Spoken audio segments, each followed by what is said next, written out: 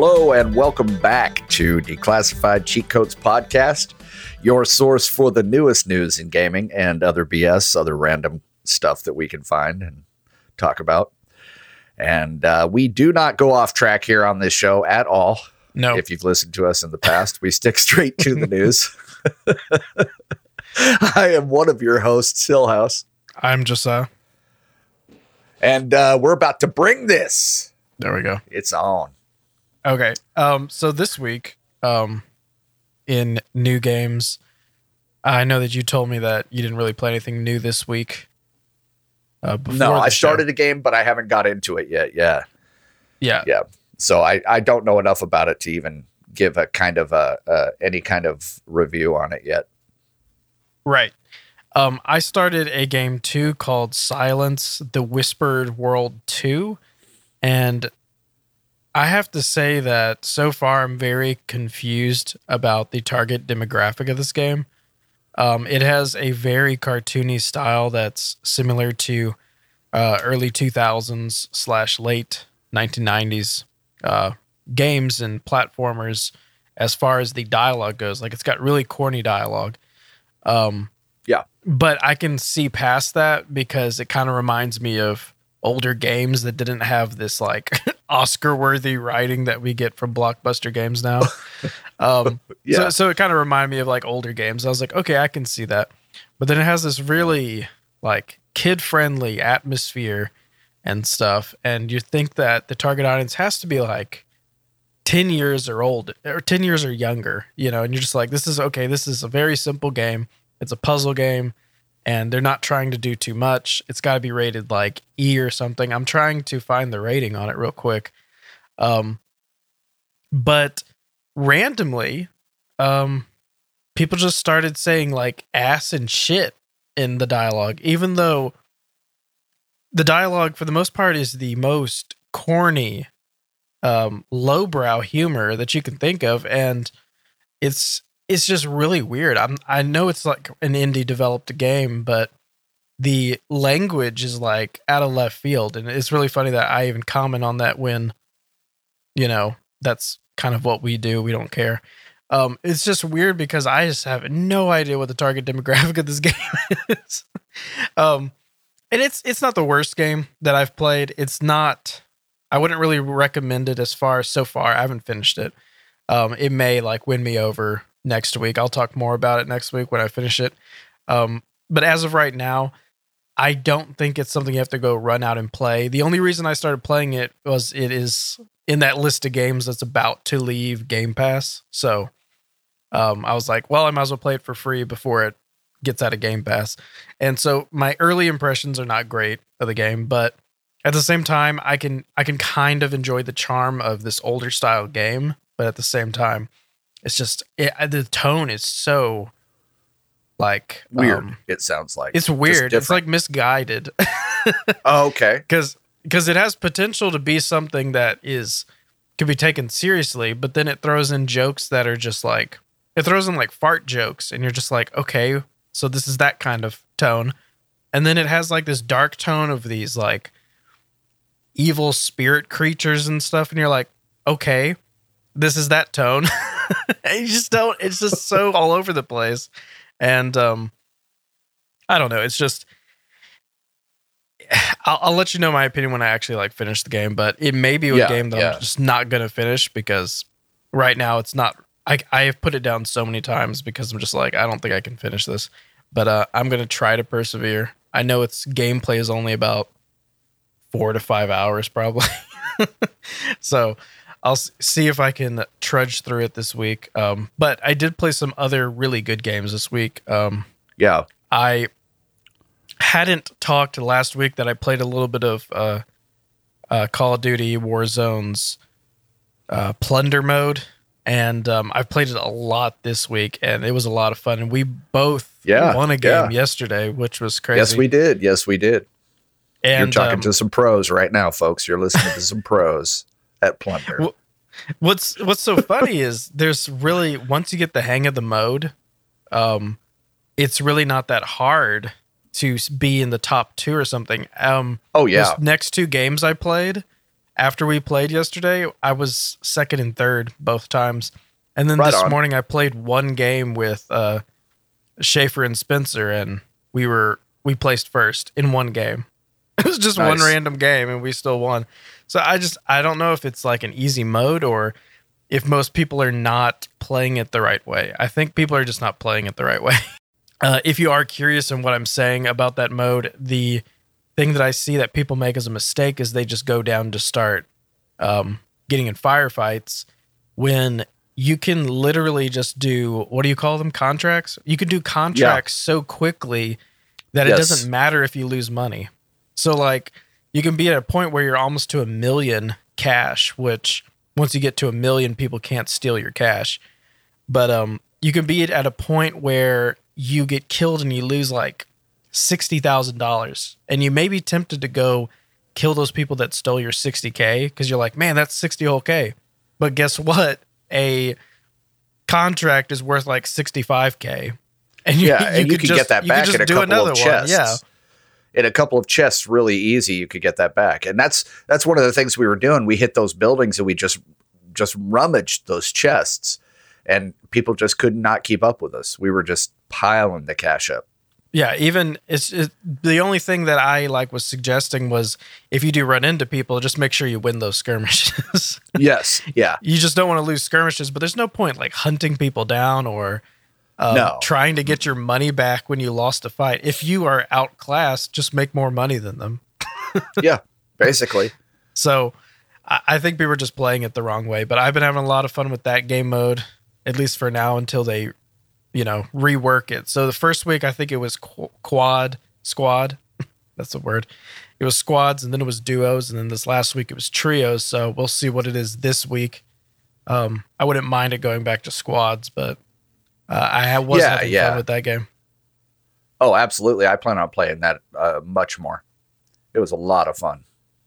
Yeah, and I think that I need to branch out and play a different mode. I just only like playing that mode because it's the only mode I know how to play. Yeah, we can play some battle royale modes. Those are a lot of fun too. You have to be more tactical because it's not about because in Plunder you res all the time. You come back and you can jump into the same spot, but if you get a team wipe, you can basically pick another spot to jump into. So you're not forced to fall on top of that spot. But in battle royale, if you die, you end up going to Gulag, and then you got to win that 1v1 gunfight in order to get back onto the thing, or else they have to buy you back in for 4,500. So it's unfortunate because all that money that your team collects can be used for radars, can be used for Munition boxes and gunships, stuff like that. ammunition. Well, ammunition boxes you can actually pick up as you can pick up out of chests, but to use those later on. So that's a perk that you can get. But as far as kill streaks and stuff like that, different perks that you get from those in the regular game, as far as gunships and what is that called? Missile strikes and whatnot. Mm-hmm. You can buy those from different buy stations. So it's unfortunate if you have to res one of your teammates that way, but it's a completely different animal, completely different beast. But, other people play it different ways. Some people go in hard charging and they try to kill everybody. And some people, they go tactical and they hide and snipe and sneak and kill and all that. So there's different ways to play it, but I think you would enjoy that also. Okay, for sure. I think I'll try to check it out this week too. Just to have something else to talk to y'all about next week. Because I don't think I'm going to go this hard on games next week. So the next game that I played that was new was called Wonder Song, and this game is actually pretty charming in it's an easy game. Like, it's not hard at all. There are some things that are a little bit challenging for maybe 10 seconds, but once you get the concept of what you need to do, you can quickly dial it back and change what you're doing. You play as two different characters throughout the game, and one character has this ability to sing, and you use the dial on the left stick to control where they're singing, like direction. And when you sing in a direction, it activates certain items, or it destroys enemies, or it reflects things. So basically, you have to figure out the abilities on that. At first, it was a little clumsy because to sing, you have to hold the D-pad and then use the left stick, which was kind of cumbersome because to do both of those at the same time is a little bit difficult. So once you get the hang of using the D-pad while using both analog sticks, it's not too hard. But at first, you have to like break out of the sense of it's either one or the other on the left hand because you will need to use both. But that being said, it's a really colorful game. It's got great music, really fast paced. It's just a 2D side scroller. I think it looks too simple. Like if you look up screenshots of this game or gameplay, you're gonna be like, this looks really stupid and simple. But the thing is, it actually performs better than a lot of other games that I played this week, even with that simplicity, because it doesn't have to be that complex to be a good game. This is a really good game for how simple it is. So I do suggest y'all to go play Wondersong while it's in Game Pass. And I didn't even mention that. I think every game that I mention is in Game Pass, except for one. But a lot of these are Game Pass games. So I finished that game this week. The other game that I finished was really short. It was called Tracks. And I'm not sure if you've heard of this game. This game is like... So Minecraft is really relaxing. This is like a relaxing game like Minecraft, but it's making model trains.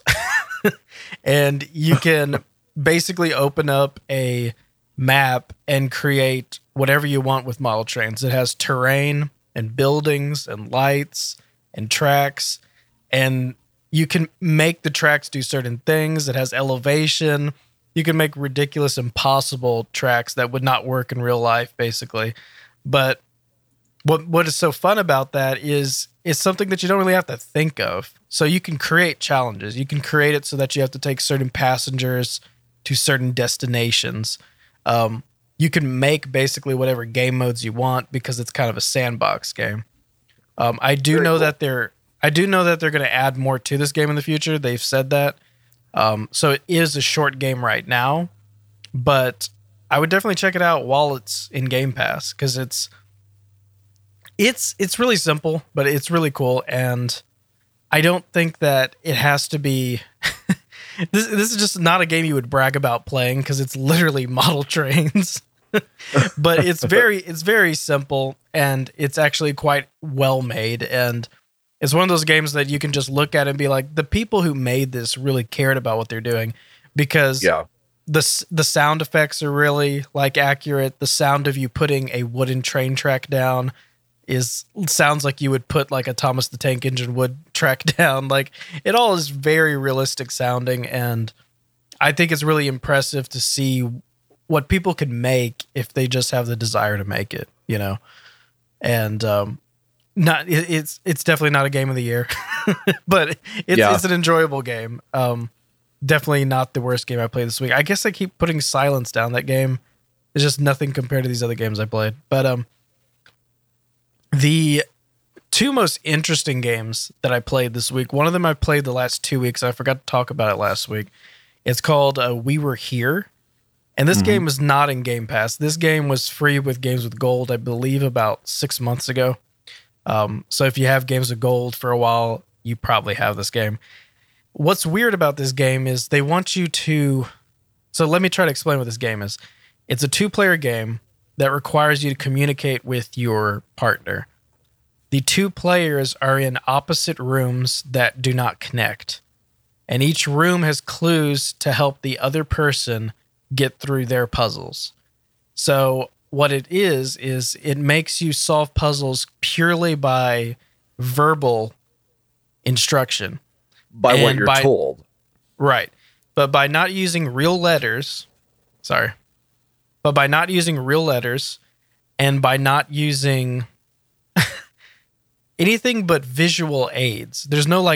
There are some words, but it usually doesn't work that easily. It's usually a lot more abstract. So it can get kind of frustrating because you have to explain to the other person how to do something from a very abstract way. So you have to think of ways to form words. So it's kind of like charades, not charades. It's kind of like pyramid in the sense where you can't say the real easy word. You have to like think of other ways to describe something because they're not you don't know if they're looking at the same thing as you. And you have to be like, I'm looking at something that looks like a pyramid on top of a stick figure, and it also looks like it has balls, you know? And they might see that, but the game is really nasty in the sense that they make a lot of symbols look very similar. So if you don't know better, these symbols could be confused by very vague descriptions. So like there might be two things that look like a house with arms and legs, but one of them has like a triangle in the middle and the other has a circle in the middle. If you don't mention that, the other person's going to say, oh, I found it, you know? So it is interesting in that sense. If you like stream it or show the other person your screen, that kind of ruins the aesthetic of it. But as far as the actual gameplay goes, it's a really cool idea that I would like to see done on a higher budget. This is a very short game. It's a very, you can tell it's a very cheap game. It looks like a very small team made it. But the core concept of two people solving puzzles, not being able to see what each other is seeing, is a really cool concept. And I think the concept actually outweighs the game. The gameplay is not like stellar, but the concept is enough to make this game that is very shoddy and very buggy actually worth a playthrough. One of the things I noticed was really buggy was they don't want you to use party chat in the game.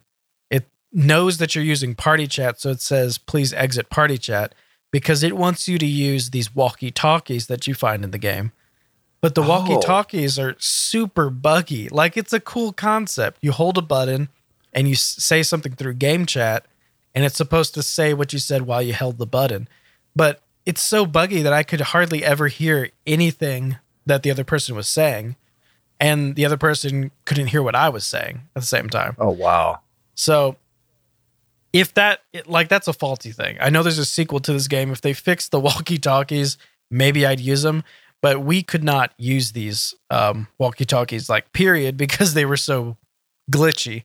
But as I said before, this game's core concept is a really cool idea, and I'd like to see it actually done with a bigger budget. I might check out the sequel, but I don't know if I'll check that out soon or not. But at the end of the day, it's a really cool idea for a game. If you want to check it out, I suggest don't look up spoilers because it is a short game. If you look up spoilers, you won't have much game left. So just play it for what it's worth. There are two like ways to play through it. You can either be a librarian or you can be an explorer. The librarian has a lot of puzzles that they solve by reading things, and the explorer actually has to go through different environments, is kind of how it works. Oh, okay. So, it's a pretty cool game. It sounds cool. Yeah. Yeah, I think it was a really intriguing idea for a game, so I think it's worth playing, even more than a game that's more polished. So it's a cool experience. The last new game that I played this week, early on in the week, is probably my favorite. It was called Tacoma.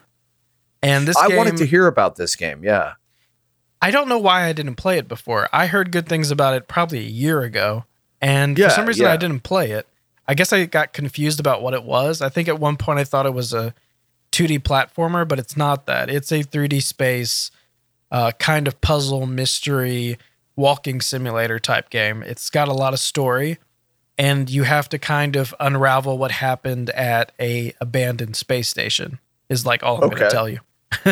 Okay. It does have a feature that when you get onto the space station, it scans you, and it tells you that you can access AR recordings of the crew. So basically, when you go through the abandoned space station, you can see fragments of what the crew was doing through AR. Like, it shows you where they were, what they were saying, and you can like read their phones and stuff. And you can kind of piece together what's happening, and through all that, you have to find codes and other things to unlock things. So there's a lot of backtracking in it, so it doesn't seem as short as it actually is. But if you know what you're doing, it's a very short game. I do know you can speed run the game in about maybe 30 minutes. But if you're not using speed runs, we were saying, yeah, I mean, that's crazy. People can go through those things fast. Right. But I think it has that ability because it's from the same maker as Gone Home.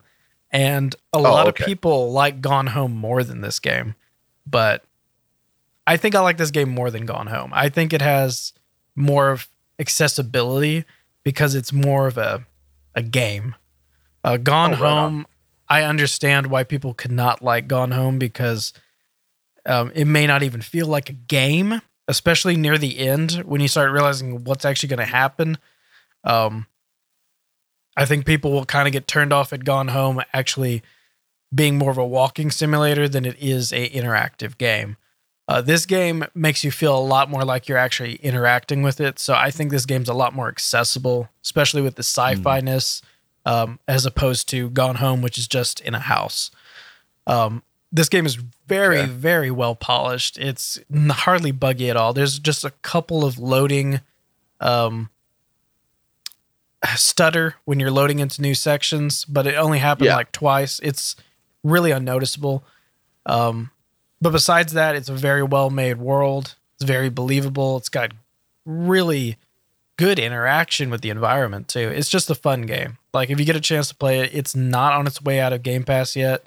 It's still in Game Pass. I think it's been in there over a year. Yeah, it's been in there for quite a while. Yeah, if you want to check it out, check it out. It's I might do that. It's probably not a game you would play twice. You could if you just really were intrigued by the world. But if you want to play it once, you might as well play it while it's in Game Pass because, you know, you're already paying for it. Are there any games coming out that you're looking at that you're going to be playing? I'm probably going to go back and play some Nier. I didn't play that this last week. Nier Automata? Yeah. I went a whole week without playing it because I decided to, you know, completely beat 6 other games. But yeah. But I'll probably get back into a 30-hour game this week. Yeah. I don't know. We'll see what I'm trying out one that I'm definitely going to be talking about next week. It's just odd. It's a little different. It doesn't look very polished yet. I know the developers are still working on it, but apparently it's very popular. So I'm trying it out, and it's called Drug Dealer Simulator. And I'm gonna give that one a shot. See how that goes. Yeah, you need to do that. It's not quite like GTA 5, but it kind of reminds me of it. And the acting is just, so far, it's just atrocious. But I cannot wait to get into it because I want to see what else happens. So yeah, I basically just started it, and I'm waiting to see. You know, I'm gonna start doing my missions and see how that goes. So yeah, I'll let you all know next week for sure about that game. But yeah, should be interesting. Sounds good. If you had nothing else to talk about on new games that we played, we can just head on to the news. For sure.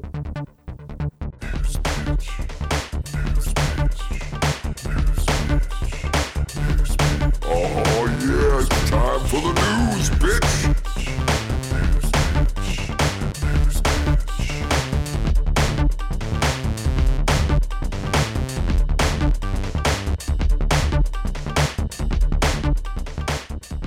So yeah, I've actually got quite a few stories this week. A couple of good ones, and I'm gonna save what I think is my favorite story for last. But I was looking through some of the news earlier, checking some things out, and I thought this was kind of interesting because we've been talking a lot about Overwatch, and there are some. There's a new update that's supposed to be coming out where competitive queuing is going to be getting an update, and also the communications wheel is going to be getting an update. But what I thought was the coolest thing about this story is that this update was recorded on a phone that was taped to a box in Jeff Kaplan's house. That's how, because of the COVID situation. So it's really kind of neat. They said it was basically, sitting in his house, taped to a box. His phone was taped there. And, it wasn't really a good techie setup, but yeah, apparently they said that the recording quality is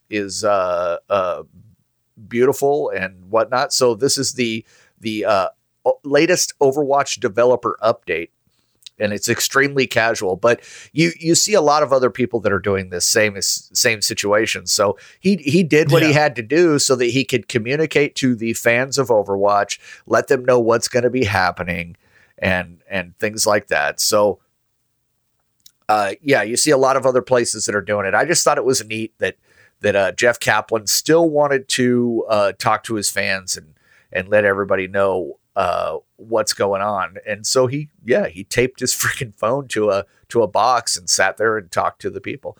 So they said that in this new update that they're going to be doing is a lot of people have been asking for changes to the communication wheel. And they've been asking for new customizations, et cetera. So he said that there's something really cool that's going to be happening. There's several new voice lines that are coming in for all 32 heroes. And basically, the way he's saying it is that no matter how you set it up, no matter how you customize it, you're going to hear the lines spoken properly. So I guess that was a problem. I haven't really noticed it. But he also said, this is the main thing that I like, is that they're working on getting the queue times down for competitive. They're going to have what's called a priority queuing system. Those are for players that get booted from failed competitive matches. So basically, if one player quits a competitive match and the remaining players are kicked to the end of the queue, then what happens is those players are instead returned to the position they had before the match started. So you don't have to wait 10 minutes for another competitive match because of damage. You actually get to, if somebody leaves the game, you get to come back and immediately play another match. So it's really kind of cool. It's almost like when the jackass left, it's almost like it never happened. So I think that's a good thing, man, because we've all been penalized for people leaving matches. I don't leave matches. I know that you don't either. I think it's a real shitty thing to do to whoever you're playing with. But we also understand that sometimes it can be a server issue or internet issue. The person just gets kicked from the Blizzard server, something like that. So it's not always the person leaving on purpose. But I think this is a great way to compensate for that. I never understood why people rage quit in competitive Overwatch because it's so stupid. Number one, it counts as a loss if you leave. So your rank goes down just as much if you lost. And if you think you're going to lose, then it's the same. But the only thing that would be better is the small chance that you win, which can only be achieved if you stay in the game. And in addition to that, the main difference between leaving the game and taking a loss and staying through the game and taking a loss is one you get XP for. The other, you get no XP and you still get the loss. So I don't understand why people leave, because you get just the same punishment if you're trying to predict the outcome and you decide to quit. It's the punishment with 100% of no rewards. I guess the only advantage is someone that is taking their time so valuably that they don't even want to be in a game where they're going to lose. I can kind of see that point of view. And the only other one would be if they leave because if they stayed in it, they would hurt themselves. So those are the only two things I can think of. Yeah. But I don't know.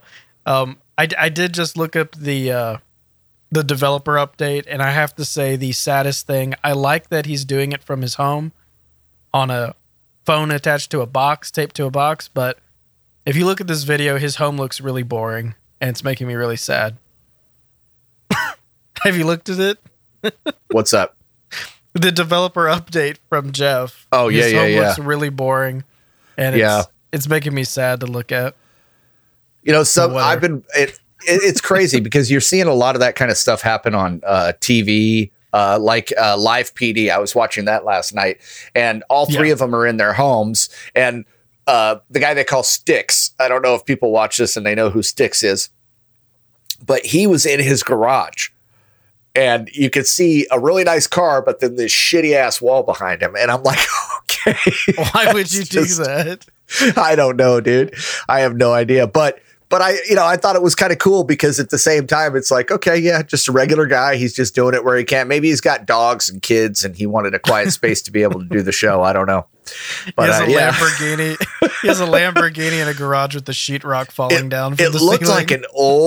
It looked like an old convertible Mercedes that he had rebuilt, dude, is what it looked like. So, dude's making money from TV life. Yeah, so I just think it's neat, though, that a lot of people are doing stuff from the show. I mean, or from their homes. Even like Ellen DeGeneres is doing it.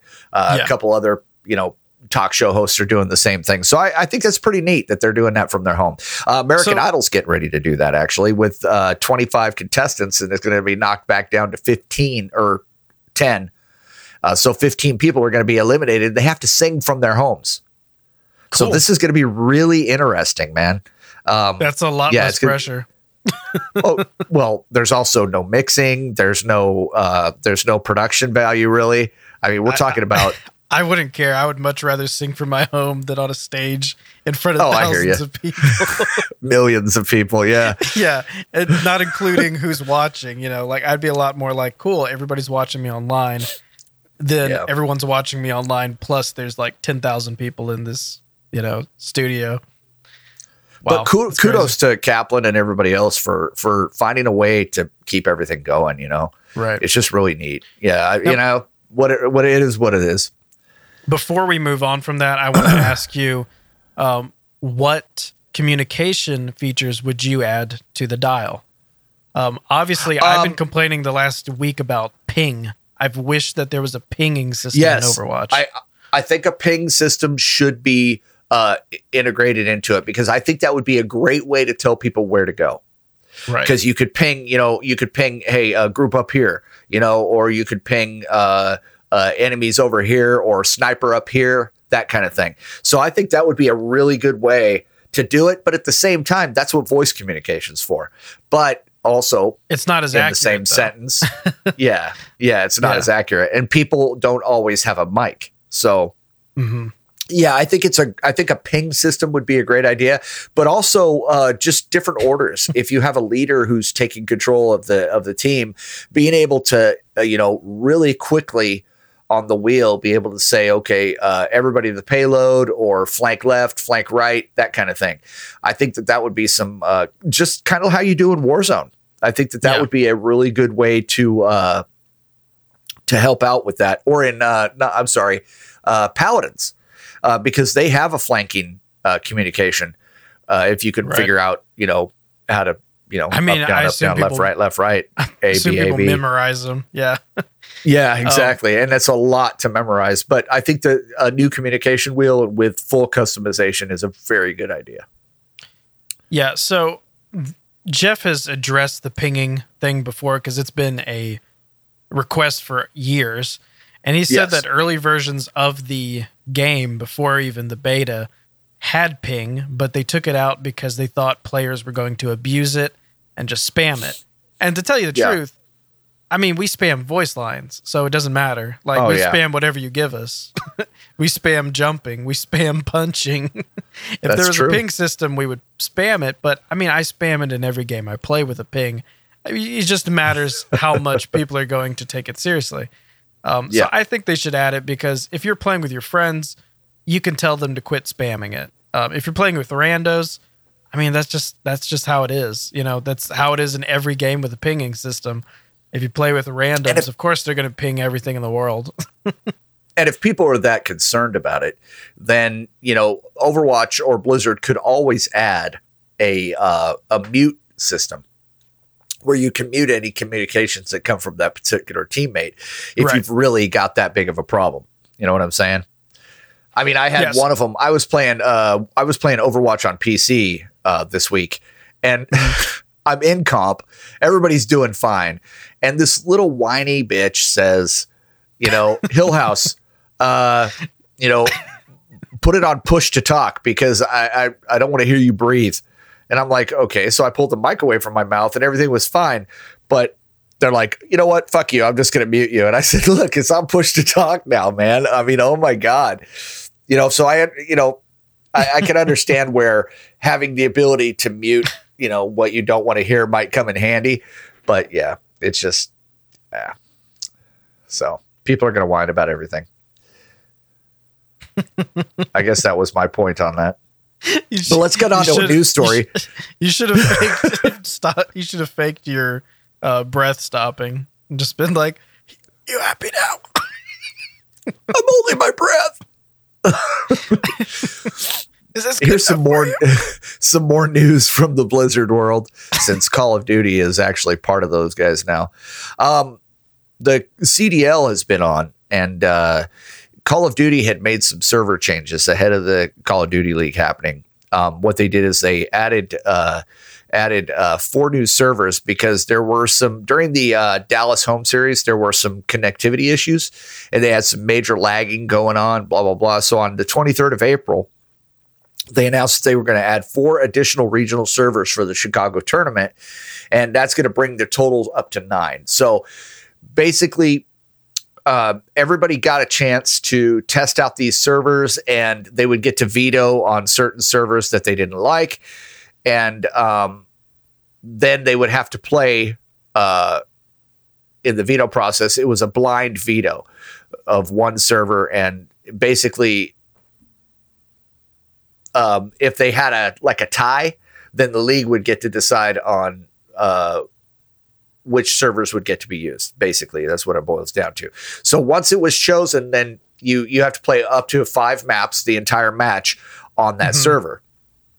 Now, they all got a chance to test them. Like I said, they had scheduled scrims and so forth, and they would get to be able to choose which ones they wanted during the tournament time. But one of the problems that this caused was that a bunch of fans were bitching about it because these servers no one else can get into any of these servers to play. So basically the servers that were already there, the 5 that were already there, they're shut down completely. So there was a little bit of server issue going on with people who wanted to play normally. So there was a whole bunch of anger coming out from the reason why they did it, I'm sorry, is because the tournaments weren't able to run because of the lag issues. And, so basically a lot of crying about it was coming out from the players in the league. They were complaining about not being able to play, not being able to give themselves 100% during the, like I said, the Dallas home series. So basically, like I said, they've added these new servers. This should solve a lot of the problem. I know that the CDL is happening right now, and I haven't heard that there's really been any kind of issues. But apparently, though, it still is, like I said, pissing off normal players because these guys get the entire servers just to themselves to play these things, which to me makes sense because we're talking about a competition.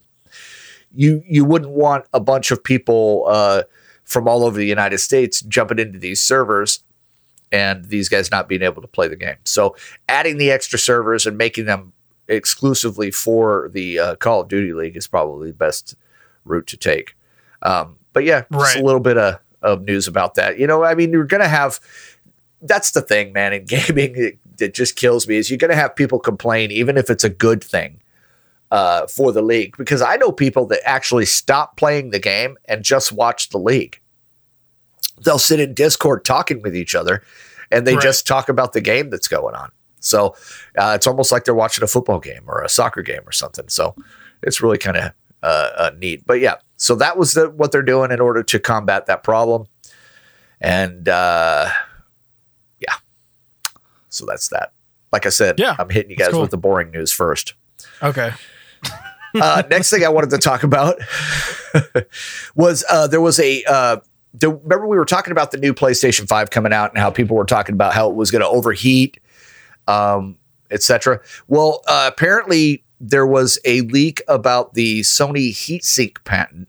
This was put out in 2018. Sony had put in a patent for this, and it kind of gives you an idea of what it should look like. Now, they never talk about PlayStation 5 at all in this patent, but we know that doesn't mean anything. And of course, with other patents, we've all seen that it's changed and done something completely different, other than what we saw in the patent. So It doesn't mean that it's actually going to happen. However, a lot of the stuff that I've been reading says that this is an excellent idea for keeping the circuit boards much cooler. Basically, what they're saying is it has holes that penetrate the circuit board in an area where it provides the ventilation is increased. The ventilation in order to get rid of all the heat that, it allows for massive disposition of the heat. So, and you also have a lot more freedom to put extra components based on how this thing is laid out. So this actually makes sense to me that they would use it because of the fact that it's going to keep it cooler. It should keep it quieter than the PlayStation 4. And it should, be the best thing that they could possibly use in order to make it all work. Now, that being said, there's other people saying that with this kind of patent, they don't see a tower system like what Xbox has. This will be a true console. So that's another good thing. They can keep it small and, keep it basically the console that it was meant to be, not the tower system that Xbox is doing. And I'm not saying that that's a bad thing for Xbox. I actually like the design, but so it was neat seeing this because a lot of people have been worried about the fact that these things were going to burn up. And the mock-up that I look at, it's really cool. It looks like a really good heatsink idea. It looks like it could work very well. And I think that this is going to change a lot for the PlayStation 5 if this is something that they're actually using. There's another patent that's been making the rounds this week about the external expansion that is rumored to be on the PS5. And I heard comments about it where it was just like, we have to just wait for them to actually reveal the system. And we're just keep wondering when they're going to do that because we keep getting all these patents for it. And now it's just kind of flooded with too many ideas. And we really don't know if it's all going to even be in there, Yeah. So, But they're thinking though. Oh, I'm sorry. Go ahead. No, you go ahead, because it is true. This heat sink is very important because the PlayStation 4 is just really loud.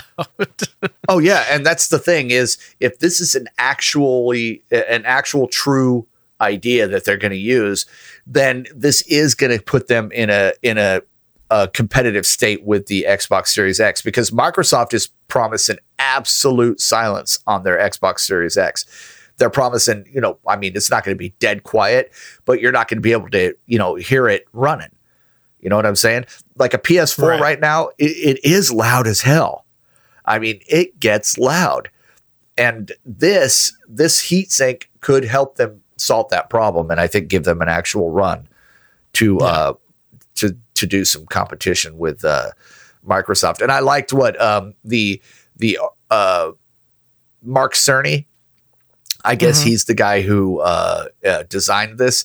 He said earlier in the year, he said that the unique design will help prevent it from turning into a hairdryer. So to me, that says they know they have some cooling issues with the PlayStation 5. And hopefully this is what fixes it because, I kind of dig that whole competition between Xbox and PlayStation. And I'd like to see them both do best or do okay. And right now we kind of need that anyway for businesses. But yeah, so hopefully this solves the problem, man. See, I don't even hope that Xbox does better than. I mean, I kind of do hope that Xbox does better than PlayStation next gen, but I don't hope that it is the state that it is right now. I don't think we've ever had a generation that was so one-sided. Because even in 360 PS3 era, 360 did better than the PS3, but the PS3 was still able to do better in the end of its life because of exclusives. In the same sense, almost every other generation, there was something that fought back. But maybe the PS4 generation is most reminiscent to the PlayStation 2 generation, because I did forget that one of the biggest culprits of low sales for Xbox OGs and GameCubes was just how many people were buying PS2s at the time. So it's kind of that same sense if you put the PS4 up against the Wii U and not the Switch. If you can blame the PlayStation 4 for killing the Wii U and for making the Xbox One struggle to stay alive for like 3 years, then it's very similar to the PlayStation 2. So I guess I've just corrected myself. Never mind. I just don't want it to be so one-sided. I wouldn't want Xbox to be 90% of sales next gen, and then PlayStation 5 has a magnificent piece of hardware that has great games on it that is, practically nothing as far as sales go. I wouldn't want that for anyone. And I feel like with crossplay being at an all-time high, I feel like there's no reason for us to live in that type of, it sounds so ridiculous, in that type of society.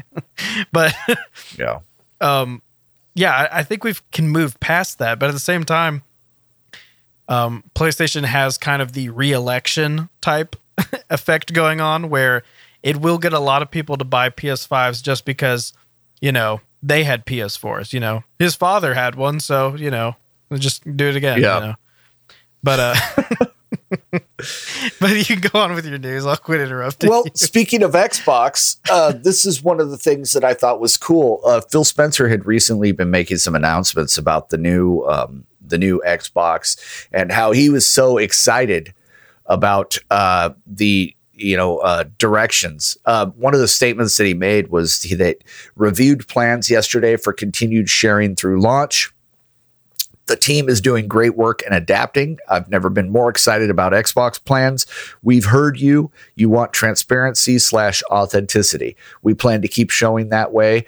Next step is not too much of a wait on games. So one of the things that they're talking about, what a lot of people are talking about, is the fact that Phil Spencer is extremely, since he's been promoted to the position that he's in, since 2017, that he is, that he has made it a priority to engage with his customers and to find out what it is that everybody wants and to start producing on that. Now, it may have taken a little bit of time, but he is doing exactly what he said he was going to do. He's letting people know exactly what they're offering. Look at how quickly they came out with the information on what was going to be in the Xbox and what we still don't know about the PlayStation. I mean, to me, that is a big, big deal. Every time they come up with something and they're saying that this is how it's going to go, they've let us know about it. And in the past, he's admitted to this, that they've made mistakes, and I think that they are learning from those mistakes, and they're going to come up with an extremely powerful and really cool console. Now, some of the new games, besides, we've seen Hellblade 2 that is supposed to be coming out on the new Xbox Series X, which looks absolutely amazing graphically and looks extremely spooky. I actually kind of want to play it. But so it looks, we were speaking about past mistakes with PlayStation 4, that kind of thing. And are these guys PlayStation learning? It looks like Microsoft has learned, that, hey, this is what we need to do in order to, get it to the next level. And Phil Spencer's he's leading the way on that, and I think it's a really good thing. I think that we're looking at like you said, in a whole new generation of home gaming that's about to happen. Right. It's going to get way more intense. It's going to get way more beautiful. And I think that this is going to, with Microsoft doing this, this is actually going to push Sony to get better at what they do. And I think we're going to reap the benefits from that. Yeah. You know what I mean? Yeah. I don't think that PlayStation is going to put something out that is going to fail to the Xbox. I really don't. I think that they're going to, with this whole heatsink thing that we were just talking about, I think that they're learning that they need to do just as good as what Microsoft is doing in order to compete. And it's not going to be an easy battle where they can just throw something out there, expect everybody to buy it. And because it could crush their company with what Microsoft is coming out with, it could crush PlayStation if they don't compete on that level. So I think it's a good back and forth. But what Microsoft is doing, I think that they're leading the way right now. And it's going to be really interesting to see all the new stuff that they're going to be talking about here shortly, because it's supposed to be happening, I guess, in the next month, where they're going to be letting loose some of the games that they're going to be bringing with the Xbox Series X. They're going to be announcing some of those out. So, yeah. And I think the only thing that is the biggest risk that PlayStation can run into is the pricing, because the main reason that they did the worst during the PS3 era of all other Sony consoles was because the ridiculous $600, I think it was like $600. It had to be, I think. I don't remember. I think it was $600. It was like $600 for the PlayStation 3 when it came out, and nobody wanted to pay that. And everyone bought a 360. Even though the 360 had the Red Ring of Death issue the first year, people still stuck with it because they didn't want to spend $600 for a PS3, even though it may have been the superior console, which actually I think it was. The PS3 ran on Blu-ray discs. For some reason, Xbox was still using CDs. There's a lot of things that made the PS3 better than the 360, but the 360 still did better because of price tag. And if the PS5 is doing tons of technical leaps forward rather than practical leaps forward, it could be a very pricey system. We're talking about innovations and stuff, and that is a price tag for innovation. Oh, yeah. I mean, it's going to be. But I think at the same time, these guys, they actively work on not just improving their system, but also finding a way to make it affordable for everyone. Because that's one of the things that they have to understand. And their whole attitude of wanting to be the best overall that's a good thing, because what they're doing is by wanting to be the best, by creating the new products that they're creating, they're not having to spend time on fixing what fails like they've had to do in the past. So this means to me that they're going to be spending more time putting out better games, putting out better quality features and add-ons for the system.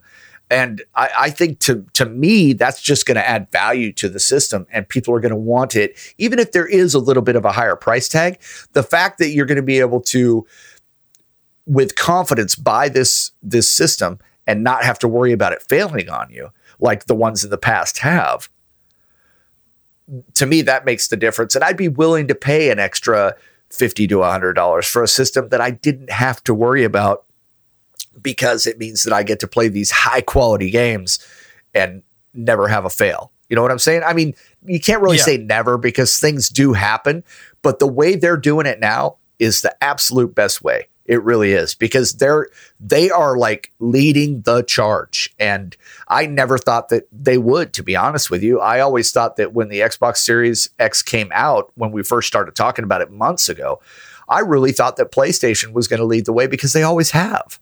You know what I mean? Right. They've always had the best, the really good exclusive games and so forth. But I think that Microsoft's going to be making a big change with that, man. And what they're doing right now is only a good thing.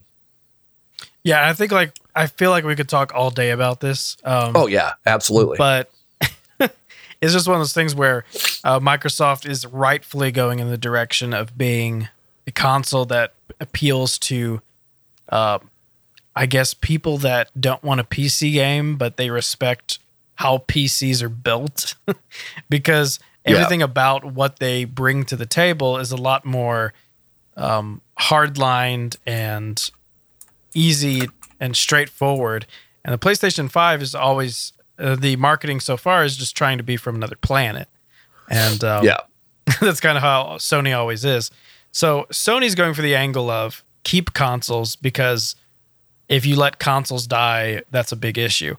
Xbox seems to be going for an angle of let's give the best we can give. If consoles die within this generation, we have a backup contingency plan with, xCloud. But PlayStation 5 is very much trying to hold on to consoles. So I don't know if consoles are going to die this generation, but I do agree. I'm not even saying I do agree with you, but I do agree with the statement that I'm making right now that if Xbox does not do well this generation, it probably will be the last Microsoft console. I'm pretty sure about that. I think if they don't succeed with the Series X or the next generation of console, I think they will 100% put all of their effort into streaming, cloud gaming, servers, and studios. I think if they lose another generation of consoles, I think this is their last generation. I don't think they want you to know that, but I think that's why they have all these backup plans, because I think they're preparing for the worst. If you look at sales of the Xbox One versus the PlayStation 4, it is so drastically different that if it wasn't Microsoft, no one would invest in another console. Like if this was Sega, back when the Sega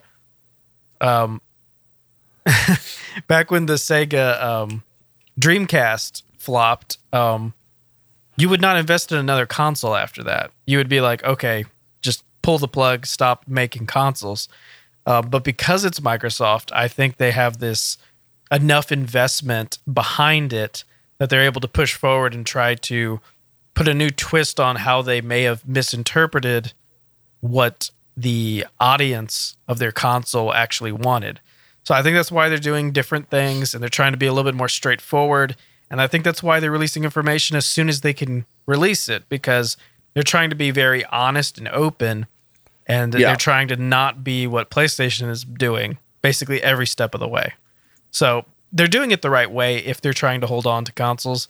But I do think they are in the back of their head thinking that this could be a flop, and we have to not disappear. We have to make sure our name just seamlessly goes into something else. You get what I'm saying? Yeah. Yeah, I think... Yeah, I totally get what you're saying. Because Sega has bounced back as a developer. Sega makes some really great titles now as a game developer. But there was a period of time where Sega was kind of a joke because they just had a flopped console and they were making a bunch of bad Sonic games. And it was not much of a great studio or company. But they've bounced back as a studio. So if Xbox does fail this next gen, I think they have a pretty good set plan of what they would do. So I'm not concerned for their company. Absolutely. But I'm saying that this is either the last generation of consoles or it's the last generation of consoles for Xbox, at least. I honestly think it's going to be the last generation for consoles because, like you said, it's going to be all about streaming, the cloud. That's what's going to be happening because within the next 5 years, 6 years, I mean, they're going to have it to where everybody has the next gen style internet. I mean, even the slowest internet is going to be able to handle it because it's going to be like, gigabyte. So right. That's exactly what's going to be happening. Now, I'm sorry to keep getting off point. I know you got more news, but I do think that it is not the last generation for handheld consoles. Oh, mainly no. because phones Portable are gaming's so here to different. stay. Right, but phones are so different from phone to phone that it's hard to develop games for phones because you have to develop games for the minimum requirements so that everyone can download it.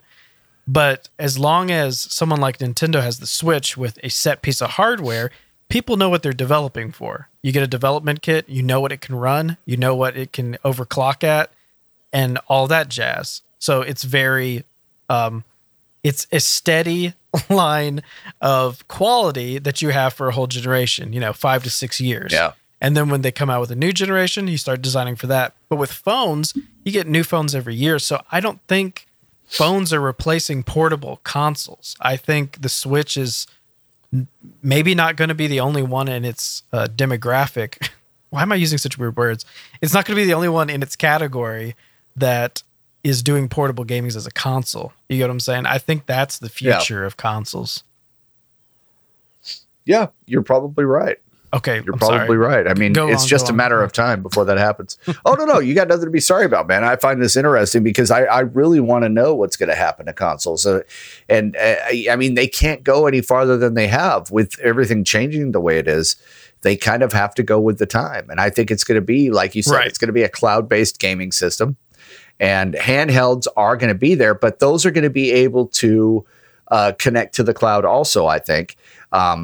Because of the new kind of not just Wi-Fi, but also Li-Fi that's being worked on right now, which uses LED lights. And LED lights, they don't stay on; they blink at such a rapid rate that we can't perceive it with the human eye. So they found a way to actually transmit internet data through LED. So what they're thinking is if everything had these LED lights, internet would be everywhere. So we're going to see that happening very, very soon. It's, and that's going to be the whole crux of it is that gaming is going to be cloud-based, and we're going to see it very sooner than later. So I think you're right on the money with that, dude. I think you're right on the money with it. But something that we did talk about before, to get on to other news, the newest news in gaming. I've always talked about how Fortnite has been the leader in marketing itself and other artists, games, movies, whatever it may be. Fortnite has led the way in this whole thing in multi-marketing and crossovers. And I think it's a wonderful thing that they've done. Well, Travis Scott, the rapper, people know him from Antidote is one of his singles. Sicko I'm glad Mode. You're talking about this because I forgot. He was also with he was also with Kylie Jenner for a while. For those of you that follow that, so he did a concert not too long ago, and he did a virtual performance on Fortnite. And not only was it an amazing concert from what I'm seeing, but the last concert they did was last year with Marshmello, which had 10.7 million virtual attendees. This one had 12.3. But the cool thing about it, that was concurrent players that participated during the concert that were watching this inside of Fortnite. Now, even though that's a huge number, that doesn't even touch the fact that you had streamers that were broadcasting this on Twitch and YouTube, probably Facebook, probably other platforms. Right. So there's no set number yet as to how many people were actually watching this guy's performance. Now, there is supposed to be other performances that you can catch, and there's a place that you can do it. I guess there's a how-to guides online where you can go check that out. But wow, so cool. I mean, Fortnite is leading the way on this stuff, and that's what keeps this game so freaking relevant is all the new stuff that they introduce into this game all the time. And just so neat, man. So I was able to participate in it, and I was able to get in one of the lobbies when they were doing a concert, and it was pretty mind-blowing compared to other events I've seen within the game. It was very visual, very interactive. It was pretty crazy, pretty intense. Basically, Travis Scott was like a 100-foot tall hologram at the beginning, which was pretty insane. But I do have to say something that I want to say this in the right way. If you weren't going to mention this, I don't know, maybe you were. Did you see that they had Travis Scott skins added to the game? Oh, really? Yes. That's cool. So there was 2 skins, and each had 2 variants. One of them was like a space suit with a iridescent cape and helmet on it, and you're like, okay, cool. It's inspired by the Astroworld aspect. I like all the Astroworld references because I'm from Houston. I get all that, and that's really cool. But there was also a regular Travis Scott skin, and that I didn't think was going to be a problem. But the Travis Scott skin is the first time I've seen a celebrity in the game. Now, they had Marshmello, and they have Ninja. Ninja's skin, he's wearing like a blue coat, and he's got actual blue, like lightning hair. And you can tell that it's inspired by Ninja, but the skin doesn't look like Ninja. Okay? It's like Ninja's imagination of what he would look like. The Marshmello skin looked like Marshmello, but Marshmello has a helmet, so it was still kind of cartoony. What was so disturbing about the Travis Scott skin was it just looks like Travis Scott. So I'm playing a game, and there's a Travis Scott walking up to me, and I shotgun him in the face. It's really weird when there's a person that is not, he's not wearing like, it's not a Daft Punk helmet. It's not Deadmau5. It's not a cartoon character. It's made to look like a human being that is in the real world. And it suddenly had a totally different gravity to it. And it made me also think, what if something like ended up happening to Travis Scott? Like, would they still be okay with there being a character of Travis Scott running around in the game getting shot? Like, I just started thinking of all these different, like, aspects of, like, where do we draw the line on this? You can't tell people they can't use a $20 skin they bought. You know? Yeah, exactly. So it's really weird when it's getting that close to a human. Travis Scott is not a character. Travis Scott is a human being. You get what I'm saying? Yeah. I get it. It's really weird. It's not just because he's a rapper. It's not just because of that. If it was a Donald Trump skin, it would feel just as weird because he's a real life human being. It's just weird. Saying. It was really weird. And at the same time, I did not notice that in the store when the skin was for sale. But when I jumped down into the game and started killing people, I realized I was killing a real life rapper that is from Houston, Texas, in a virtual game. Man. And I was just like, that's really odd. So I don't know how quite I feel about it. I don't know if I'm in a minority of people that even caught that, but it was like night and day where I was just like, that's different. Like it's not even Travis Scott using motion capture and playing a character in a game, you know? That's something else. It's Travis Scott as Travis Scott. It's supposed to be a human being. You get what I'm saying? I don't know. Yeah. It's really mind-blowing.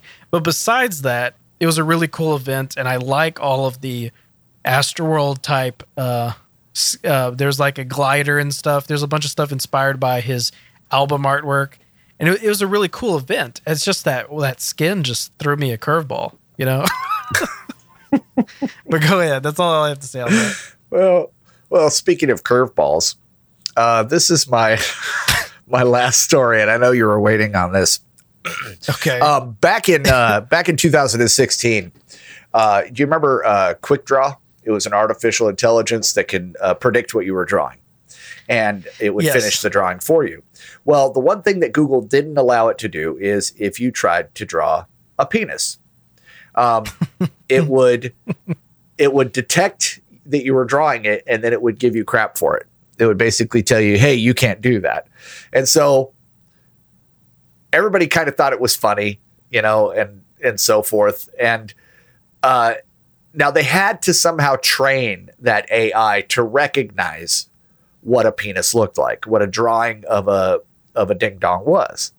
So it was that special day in his childhood.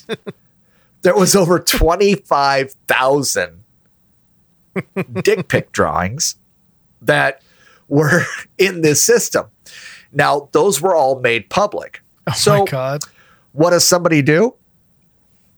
A Redditor named Richard RNN, Dick RNN for short, took those 25,000 dick pics and taught an AI how to draw penises of its own. So instead of stopping it from happening, he taught it how to draw wieners of all shapes and sizes and with details like pubic hair. Now you're able to go ahead and try this by yourself if you'd like to. Story, It's called Dick-RNN's GitHub page, and you can go there. There are 4 separate demos. Okay. The first demo is called the main dick demo, and it asks you to draw a pair of testicles. Then the AI completes it and finishes the picture.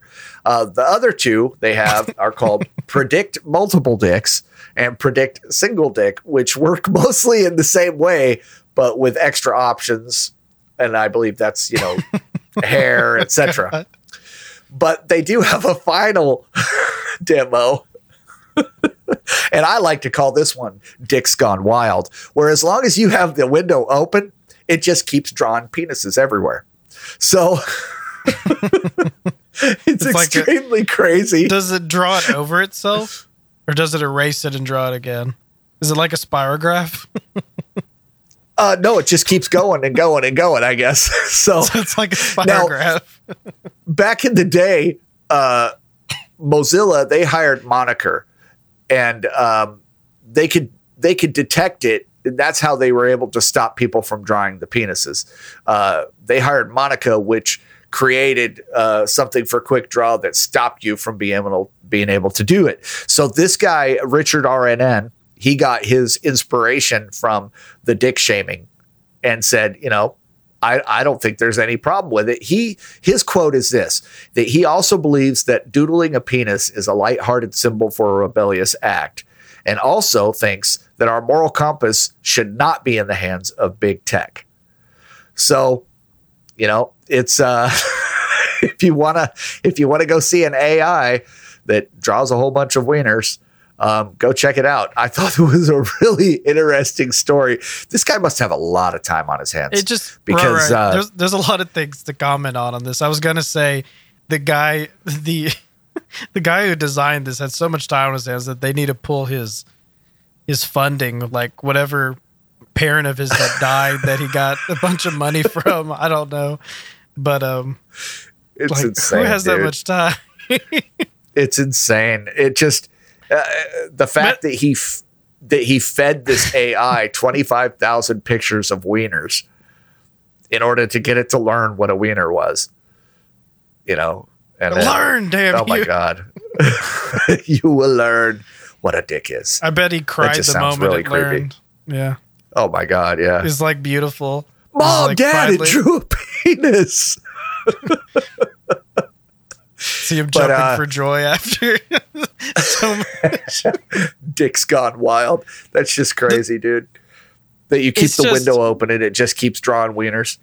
But yeah, I do agree that there probably shouldn't have been that censoring. That's just overly censorship because, so we're allowed to draw other parts of the body, but if you do that, it's a no-no. What's up with that? It's a piece of your anatomy. So if you dissect a frog, we're not allowed to do its left toe or something.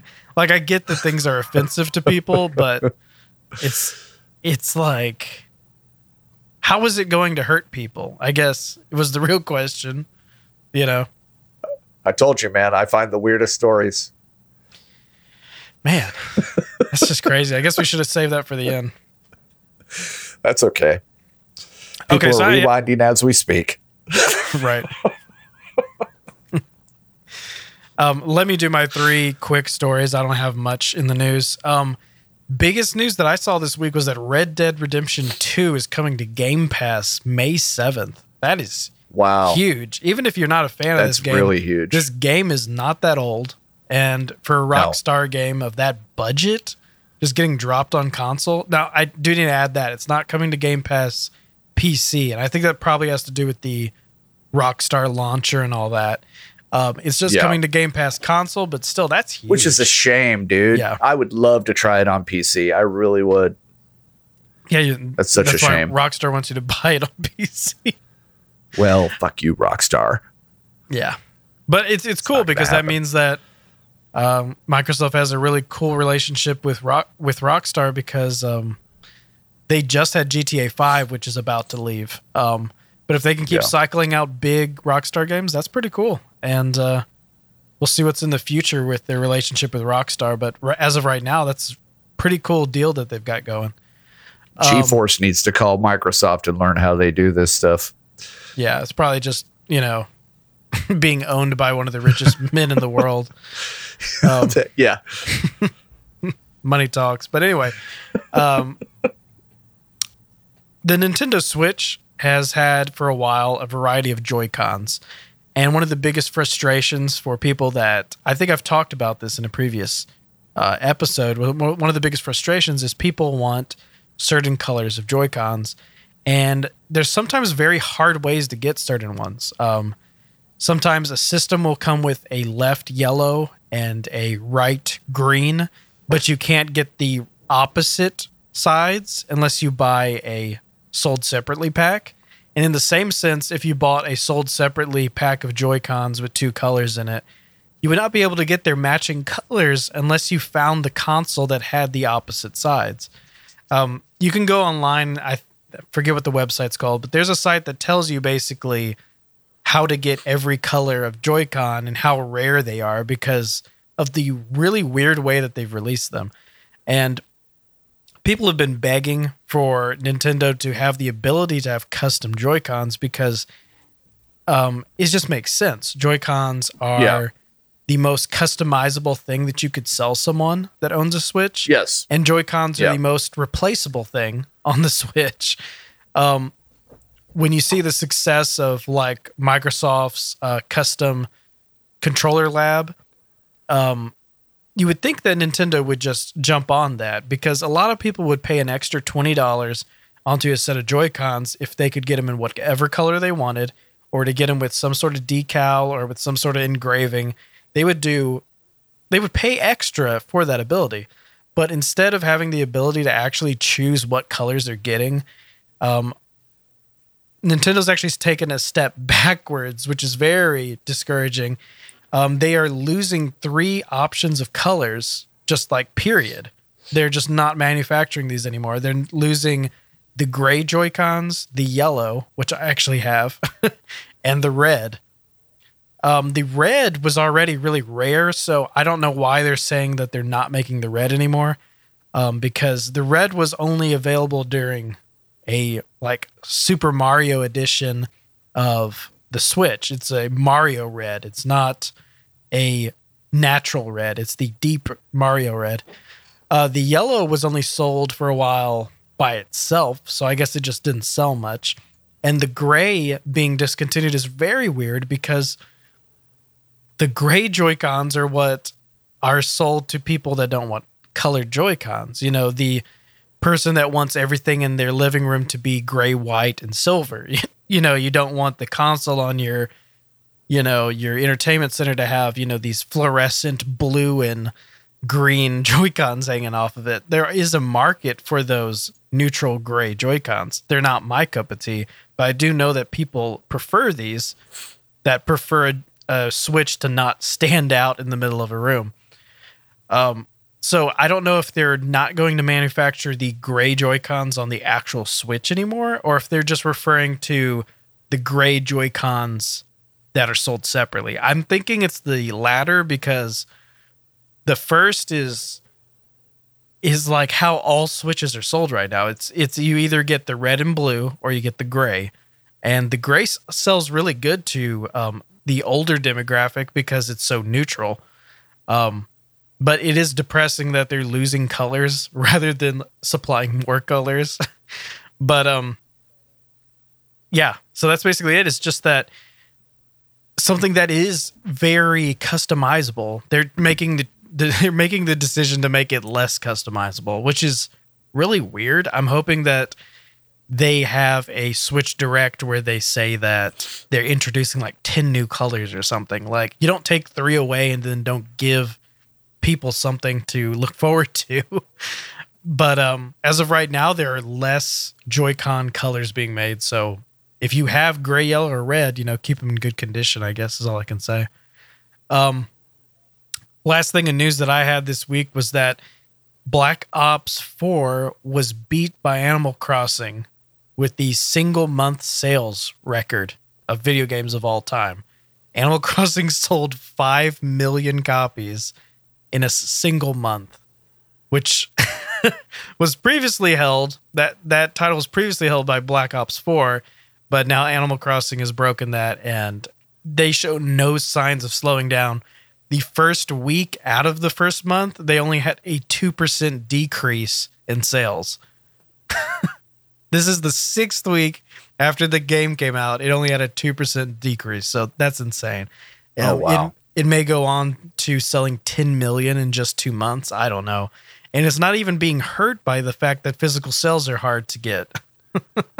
It's not even being hurt by... The thing is, you think it's being hurt by the consoles being hard to find, but it is just selling to everyone. I read that it is approaching very soon and is about to pass Smash Brothers sales, which is insane. I think that's going to put it as the number 3 best-selling Switch game, and it's probably only going to be under Mario Kart pretty soon. It's probably going to be Mario Kart, then Animal Crossing for the rest of the generation, unless another game blows up, you know. And that's Very all cool. I have. So Yeah, I'm glad Animal Crossing is crazy right now, dude. The popularity of it is just insane. I mean, people are getting millions of views on YouTube from their streams and their content that they're creating about this game. It's just absolutely nuts. Absolutely nuts. It's a phenomenon. Yeah. And it has a lot to do with these social features. And the thing is, the social features aren't even that forefront with it. It's not even like the main thing with the game. But because we are all quarantined, I think people are using the limited social features to the max. You get what I'm saying? Yeah, I agree. And it's a game that wouldn't probably normally be popular because of just social features, but being that people can't be social, it is like shining as a social platform suddenly. Yeah, it really is. Yeah. So It really is. is that all we got this week? That's all I got. Okay, sweet. Well, I don't know. Was this a short episode or a long episode? It's about Average, it's about- man. It's close. We're always around the same time. Yeah. So look forward to talking to your beautiful faces next week. And we will be back with the newest news. And we'll be playing more games and talking to you about our hot takes on the games and our hot something. I don't know. So, Oh my god. okay, so well, and that's all. So I don't know, what is it? Go in peace Stay girthy. and stay girthy.